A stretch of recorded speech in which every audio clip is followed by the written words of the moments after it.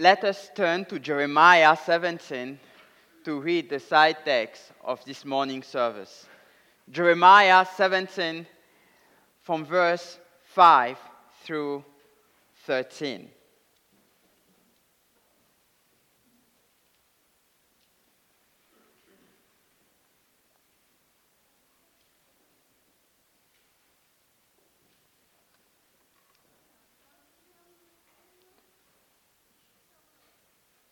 Jeremiah 17 from verse 5.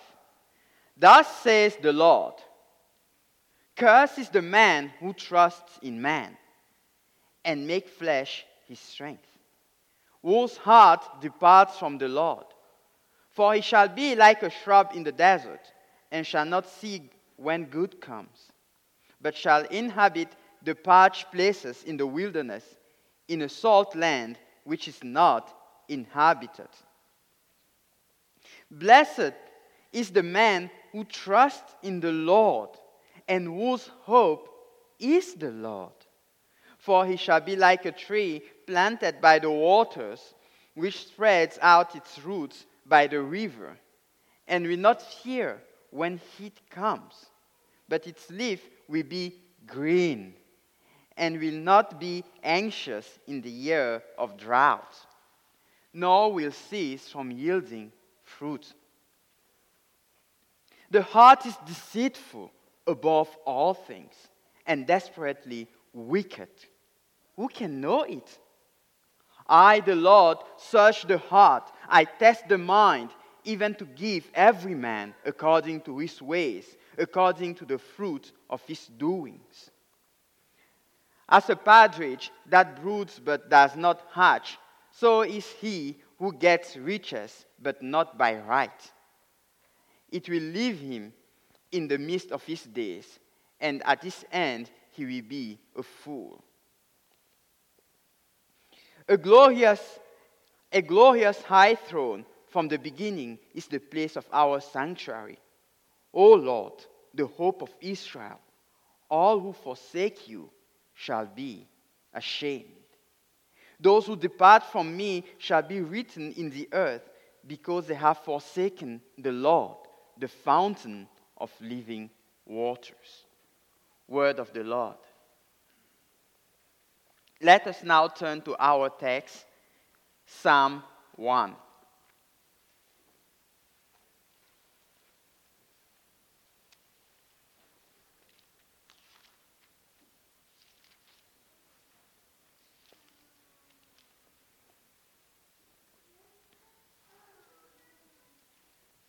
Psalm 1. Blessed is the man who walks not in the counsel of the ungodly, nor stands in the path of sinners, nor sits in the seat of the scornful. But his delight is in the law of the Lord, and in his law he meditates day and night. He shall be like a tree planted by the rivers of waters, that brings forth his fruit in its season, whose leaf also shall not wither, and whatever he does shall prosper. The ungodly are not so, but are like the chaff which the wind drives away. Therefore the ungodly shall not stand in the judgment, nor sinners in the congregation of the righteous. For the Lord knows the way of the righteous, but the way of the ungodly shall perish.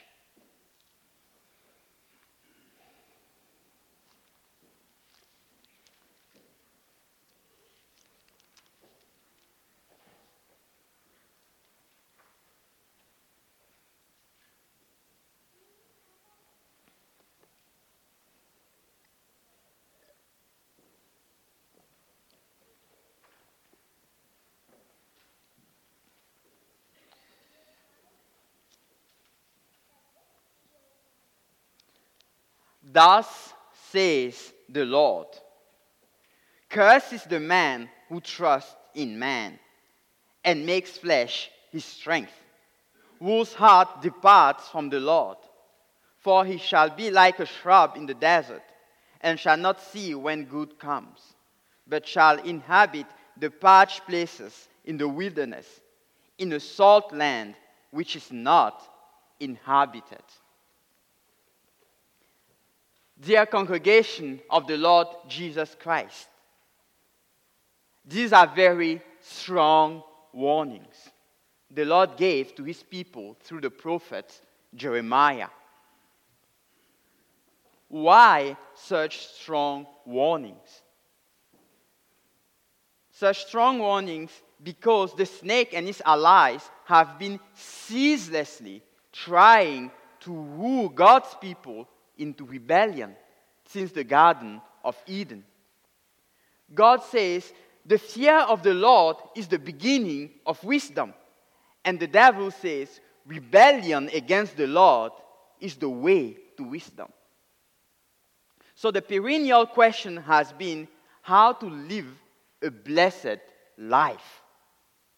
And it is a good question to think about, especially at the beginning of the year, as we try, by the Spirit, out of gratefulness, to recalibrate, to reorient our lives to God. How do we live this year a life that is pleasing to God? How to live this year in a manner that is worthy of our calling? Do we make peace with the world? Or do we seek the true peace, the peace that only Jesus Christ gives? Do we live in rebellion to God's principles, in idolatry, or do we submit to God's principles and accept Him as our Creator, Heavenly Father, and the fountain of all wisdom? Do we follow the God of this world, or do we follow the true God, the God of the covenant? Do we follow death, or do we follow life? To incline our hearts toward the truth, to exhort us to choose life, the Holy Spirit shows us how God blesses the man who delights in His Word. Therefore, it is my privilege on this morning in the beginning of this year, to deliver God's exhortation to us under the following theme: God blesses the man who delights in His Word. God blesses the man who delights in His Word. Under this theme, we will see 3 points. His delight, his is for the blessed man, his delight, his fruitfulness, and his future reward. His delight, first point, his fruitfulness, second point, and his future reward, third point. Our first point, then, his delight. Our text starts with the expression, blessed is the man. We could also render it as, oh, the many blessings of the man. Here the Holy Spirit joyfully acclaims the many blessings of the godly man. As we shall see, the blessings are not primarily a set of emotions, but the state of being in step with God, of knowing God rightly as our Creator and heartily loving Him. In brief, the state of living as He has created us to live. The Holy Spirit does not stop at the joyful exclamation. He characterizes the godly man by telling us what the godly man is not. First, the godly man does not walk in the counsel of the wicked. What does this mean? It means that the godly man does not listen to the advice of the enemies of God. He does not go to them to understand life. For example, he does not listen to worldly psychology telling him how to raise his children. He knows that the Bible says in Proverbs 13, verse 24, Whoever spares the rod hates his son, but he who loves him is diligent to discipline him.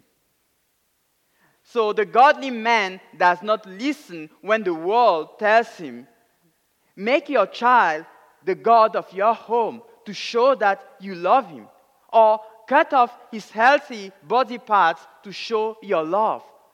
The godly man does not listen to such kind of things.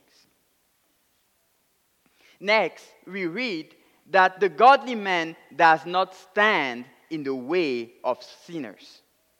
What does this sentence mean? The sentence is not about going on a sidewalk on which the ungodly are walking and trying to hinder them. No. It means that the godly man does not cast his lot with the way of life of sinners. It means that you will not find the godly man on the broad way that leads to perdition. Whenever the godly man reflects on life's questions, he refuses to imitate the lifestyles of those who habitually transgress God's commandments. For example, when he thinks about marriage, he will not follow the world in living in fornication with his partner to try to see if that partner is the right one. Finally, the godly man does not sit in the seat of scoffers. This statement means that the godly man does not associate fellowship with those who arrogantly reject God's word and openly attack his honor. The godly man will not have mockers as friends. For example, you will not see the godly man on social media giving thumbs up to people who mock God. You will not see him increasing their followings by clicking on their videos. In brief, in all of life, the godly man shuns those who willfully rebel against the Lord.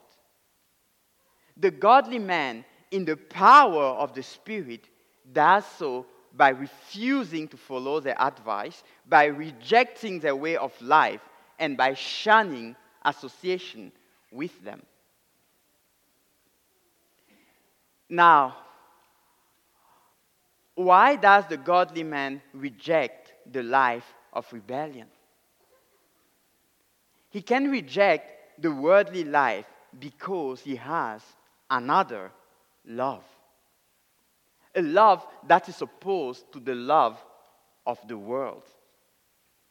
His heart overflows with love for God's instructions. And because he loves God's instructions, his mind always dwells on them. He says with the psalmist in Psalm 119, "Oh Lord, how I love your instructions. All day long I am studying, pondering, ruminating on it." But wait a moment. How does the godly man find time to meditate on God's instructions continually? Doesn't he have work to do? Studies to do? The godly man can continually ponder, think, and speak God's instructions to himself because he has memorized them, because he has internalized them. The godly man has hidden God's instructions in his heart that he might not sin. And because he has memorized the word, he can think about it while walking, sitting, and lying down. He can, in every activity of his life, consider God's word. In this way, the Holy Spirit continuously renews the godly man's mind in the knowledge of God's will. In this way, the Holy Spirit enables the godly man to escape conformity to the pattern of this world. brothers and sisters, think for a while with me about the Lord Jesus Christ. He had the Psalms on his lips while dying on the cross. How could he remember the Psalms while suffocating on the cross? It is partly because his life was a life of memorization of God's Word. The book of Luke says that he was growing in wisdom and stature before God and before man. So we understand that Jesus also had to learn. So if Jesus, the God-man, spent time memorizing God's instructions, how much more then should we be memorizing God's words if we want to imitate Jesus? You might wonder, how can I memorize? I am too old, or I don't have time. You can listen to the Bible, for example, while commuting, while doing your houseworks, or even while exercising. You can entertain yourself with sermons and read good theologians. You can study the Bible with your friends, participate to the women or men Bible societies. And you can also pray God to give you wisdom so that you will know how to make space in your schedule to spend time in the Word. There are so many ways to memorize the Word. But there is another way, one of the easiest ways. Can you guess what it is? I see some who were in Providence last Sunday, so I guess they can guess what it is. But yeah, if you thought about it, it is psalm singing. Yes, psalm singing. Sing the psalms. Use them regularly. And you will see that you will start repeating them to yourself after a while. It will become easier and easier for you to think about them. And the Holy Spirit will also use those psalms to make you more and more heavenly minded. There is much more to say about the necessity of memorizing God's Word like Jesus. But for now, let us retain that the godly man, by the power of the Spirit of Christ, takes pleasure in thinking and speaking the Word to himself. He can do so constantly because he has memorized it. In God's grace, we have the means of imitating the godly man. And one of the easiest ways to start is to sing the Psalms regularly. Now, let us see what God says about the fruitfulness of the godly man. This will be our second point.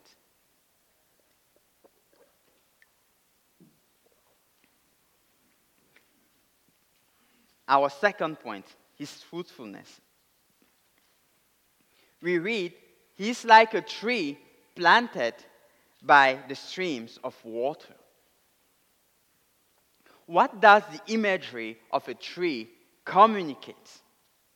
It communicates stability and life. But the tree is not a wild tree that grew on its own. Someone planted the tree. And who is that person?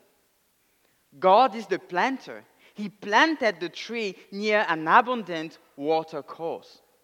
What does the water course represent? It represents the Word. What then can we draw from this picture?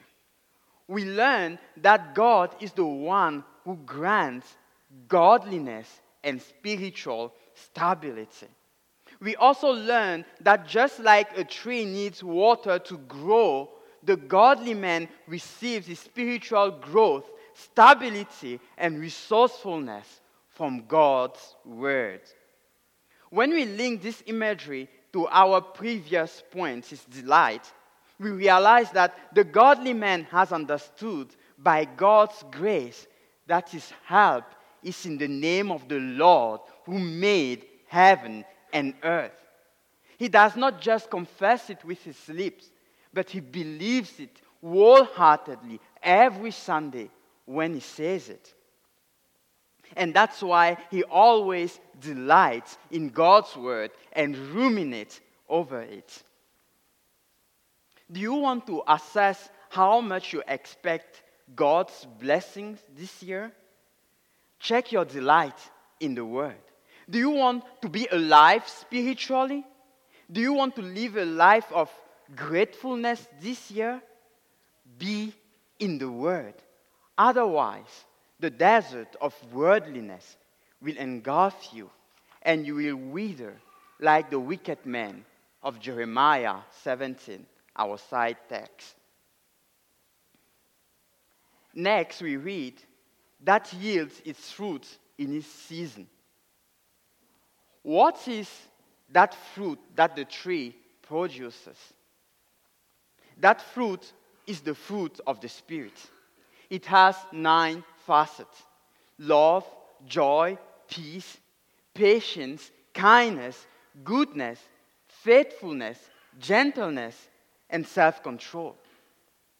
And since the godly man is in step with heaven, he produces his fruit in his season, when the season comes. Now, when is the season to produce the fruit of the Spirit? And the answer is always. It is always the season to produce the fruit of the Spirit. Is that natural? No, it is supernatural. Why is it supernatural? Because spiritual growth is in the hands of God. God's word is not an end in itself. It is a means of grace, a channel that the Holy Spirit uses to conform the godly man to his image. The Holy Spirit inclines the godly man's heart toward the word. And as the godly man absorbs, drinks God's words, the Holy Spirit uses it to bring forth spiritual maturity according to his good pleasure. Next we read, and his leaf does not wither. In other words, the spiritual life is permanent because the water sources never dry up. Why do the water sources flow continually? Because God, who began the good work of sanctification, is faithful to bring it to completion. Because God's word does never come back to him without having its effect. Because the words of the Lord are pure words, even as the silver which from the earth is tried and purified 7 times in the fire. And God will keep them, and he will preserve them from this generation and forever. Next we read, in all that he does, that the godly man does, he prospers. This means that God crowns the godly man's endeavor to grow with success. And in his life, here on earth is more impactful already. Just like Isaac planted and harvested 100-folds, the godly man's spiritual pursuit, of spiritual growth yields immense success because of God's blessing. Do you want to be rooted and grounded in Christ? Be in the Word. Do you want to have the mind of Christ? Be in the Word. Do you want to access the divine treasures of wisdom and knowledge? Be in the Word. Do you want to overcome your flesh, the devil, and the system of this world? Be in the Word, people of God. Be in the Word. Be in the Word. Be in the Word. And God will offer himself to you as your reward and your shield, your very present help in times of trouble, your only comfort in life and in death. Be in the Word, and springs of living water will flow out of you, and God will make you an oasis amid this world that sin has transformed into a parched desert. Now, let us set our attention on the fate of the ungodly.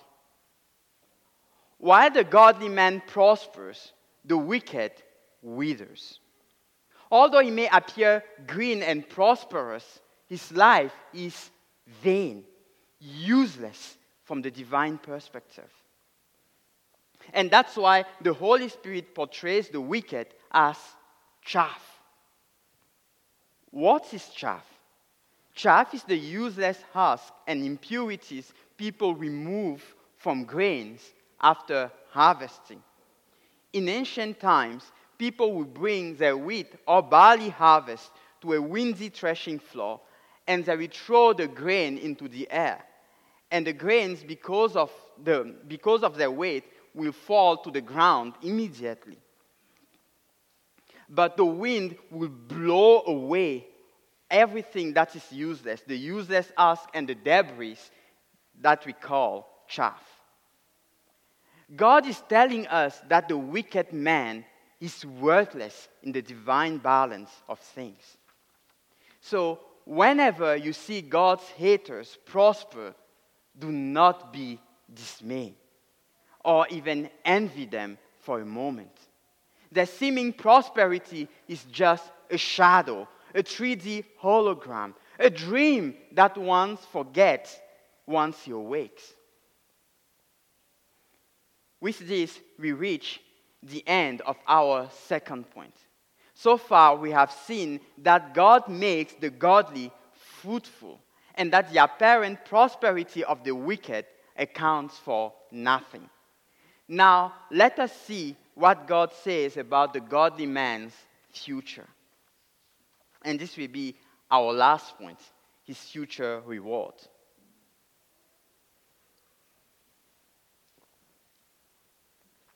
In this point, the Holy Spirit indirectly speaks about the godly man's future. He does so by contrasting the eternal life that awaits the godly to the damnation that awaits the wicked. We read, "Therefore the wicked will not stand in the judgment, nor sinners in the congregation of the righteous." The two lines express the same idea, which is the damnation of the wicked. Such a damnation can begin here on earth when the community becomes God-centered and the wicked receive repayments for their crimes. God can also providentially exert judgment through various calamities. But the full-fledged damnation will happen in the last day, the day of the Lord, when we will all appear before the judgment seat of Christ. There, Christ will measure all the works that we have done in the body to the standards of God's perfections. Then the works of the wicked will not stand the test, but the works of the godly will stand the test because they originate from true faith in Christ. Then Christ will expel the wicked to the place where there will be weeping and gnashing of teeth, saying, "I have never known you. Depart from me, you workers of iniquity." Then all the pomp and lies that the wicked had used to dull his conscience and defend God's judgment will vanish. He realized that God has always known all his secrets and was angry with him daily, storing up wrath for him every day. But while despair, sadness will overwhelm the wicked, joy inexpressible and relief will overwhelm the godly man. He realized that the same man who came to save him He's his judge. He will hear, "Well done, good and faithful servant. Enter the joy of your master. I was the one performing in you all those works of gratefulness, all those sacrifices of obedience." What a nice thing to think about. What a great hope we have. Now, considering God's judgment, we should ask ourselves, does Christ know me? Has he given me true faith? If the answer is yes, I can see his work in my heart, then blessed are you. But if the answer is no, then that means you are on the way of damnation. Please, brother, pray to him to make you part of the congregation of the righteous. Pray to him to grant him repentance. Ask him to work miracles in your heart so that this year will be for you a year of repentance. Conclusion. What does the passage teach us? The passage describes how God blesses the man who delights in him. That man shuns worldliness in all its forms. Doing the will of God is his greatest delight, which is why he ponders God's instructions all the time. He walks by the Spirit continuously, and so he bears in his life the fruit of the Spirit. God also gives him immense success in the pursuit of godliness, great impact in this life, and an eternal inheritance. Now, in light of this summary, let us answer this extremely important question. Are we this man? And the answer for all of us here is no, unfortunately. The best of us have just a small beginning of the obedience that God requires of us. Only Jesus, the righteous, the spotless Lamb of God who takes away the sins of the world, is this man. So, what do we do with this psalm?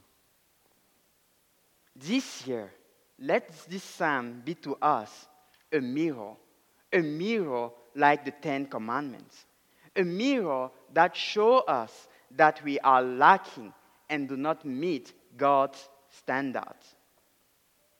Yet, let it be at the same time a mirror that drives us to Christ as we realize that we fall short of what God requires of us. As children of God, members of the congregation of the righteous, let it be for us then a rule of thankfulness, a guide on the path of life, a guide on the path of a life of godliness, which is how we ought all to live. Amen.